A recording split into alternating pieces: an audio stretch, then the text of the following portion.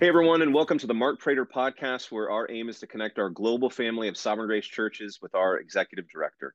Mark, we're ending the year. We're currently recording this just a few days before New Year's Day. Shout out to everyone that watches the podcast, reads the podcast. Happy New Year's to you. You'll get this after New Year's next week.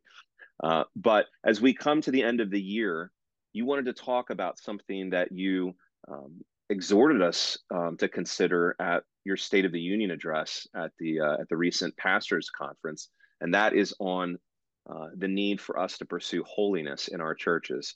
This is on your mind and heart as you're thinking about entering the new year. Talk to us about that.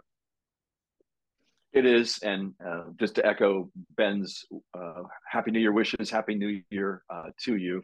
As I think about Sovereign Grace in the future and in this next year, 2023, there are a number of things that I carry on my heart that I've been lifting up to the Lord in prayer. And one of those is how we will walk the Christian walk in 2023 as a family of churches. And as I think about our future, there's a poem that Robert Frost wrote. It's one of his best known poems called "The Road Not Taken." And the very last line in that poem says, "Two roads diverged in a wood, and I took the one less traveled by, and that made all the difference."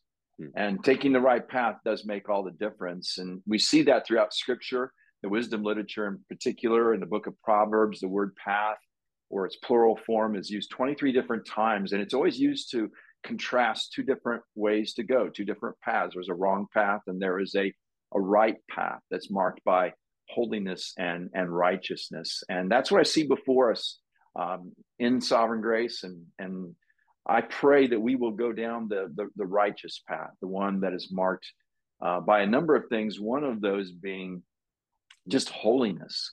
As I think about our future, I want us to continue to build by the grace of God and cultivate holiness in our churches, meaning Christ-like character, so that we will more distinctly contrast the culture that we are living in. A culture that everybody knows is filled with a lot of angst, that feels more polarized, and that we feel as Christians moving more quickly away from the Word of God. So if we would, by the grace of God, be intentional to pursue holy living, holy lives in obedience to God's Word, I think our churches are going to continue to contrast the culture. And that's going to be attractive to those that Christ is drawing to himself, because he's going to find a group of people that are committed to God's Word, that are happy, joyful people, that love one another, that despite their disagreements exist in unity together.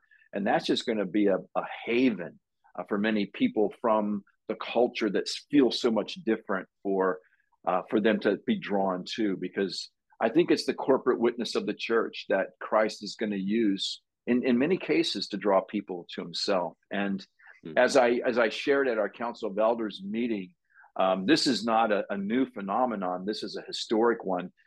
There's a book that Alan Kreider's written called "The Patient Ferment of the Church," and it's the study of the early New Testament church. And he begins the book by saying that scholars have debated for years how this marginal, small Eastern Mediterranean religion grew despite being discriminated against and despised, how it grew so quickly that by the 5th century, it was the predominant religion in the Roman Empire. And he, in his introduction, summarizes a number of scholars and their thoughts, but Kreider gives 4 reasons why the early church grew. And the first 2 that he mentions, the first one is patience, that Christians were patient. He says this: Christians believe that God is patient and that Jesus embodied patience. And they concluded that they, trusting in God, should be patient, not controlling events, not anxious or in a hurry, and never using force to achieve their end. So they were patient people because they trusted in God. And the second one that he mentions is this word he uses called habitus, which means habitual Christ-like behavior in the way he's using it. This is what he says: the sources rarely indicate that the early Christians grew in number because they won arguments. That's an important thing in our observation in our culture today, where you turn on the TV, everybody's arguing with one another. It seems, right. He says the sources rarely indicate that the early Christians grew in number because they won arguments. Instead, they grew because their habitual behavior, rooted in patience, was distinctive and intriguing. Their behavior said what they believed. It was an enactment of their message. And the sources indicate that it was their habitus, their Christ-like behavior, more than their ideas, that appealed to the majority of non-Christians who came to join them. Mm-hmm. And so I think that's still true today, that our pursuit as a family of churches, individually and collectively together, individually as Christians, as individual churches, and collectively as a family of churches, our pursuit by the grace of God to grow in Christ-likeness this year, it will have an impact, an influence, an effect in the various nations that our churches exist in. And so that's my prayer, that we would grow in holiness in the coming year. Excellent. And a much needed word, not only in our day, but in every day. The good news is that the zealous pursuit of holiness, the pursuit of godliness, is not relegated to pastors or spiritual dynamos or charismatic personalities. This is within reach of every Christian, every man, woman, and child that has been redeemed by the blood of the Lamb. Yes.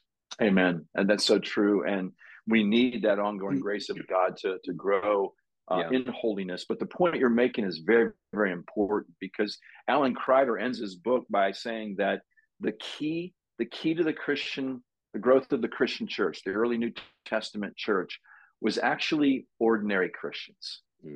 He says this: God used not influential or powerful people, but ordinary Christians to achieve a huge end. The churches grew in many places, taking varied forms. They proliferated because the faith that ordinary Christians embodied was attractive to people who were dissatisfied, and encountered Christians who embodied a new manner of life that pulled them toward what the Christians called rebirth into a new life. And so I think that observation historically is still true today.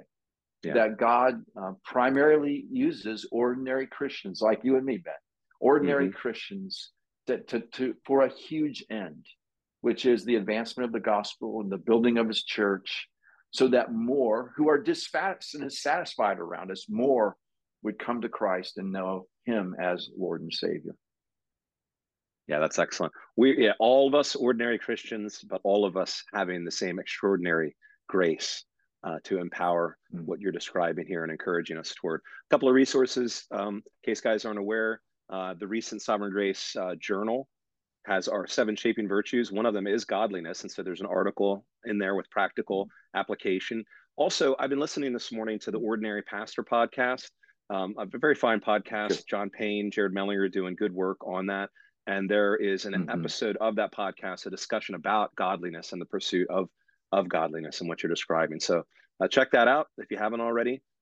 Once again, Happy New Year. Apparently it's the holiday we're celebrating today is wear a gray sweatshirt to the podcast day. Yes, so, it is.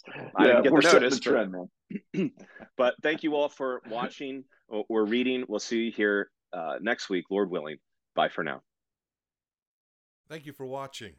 If you have questions or comments, Mark would love to hear from you. For more videos like this, hit subscribe on YouTube or by email at markkprater.com.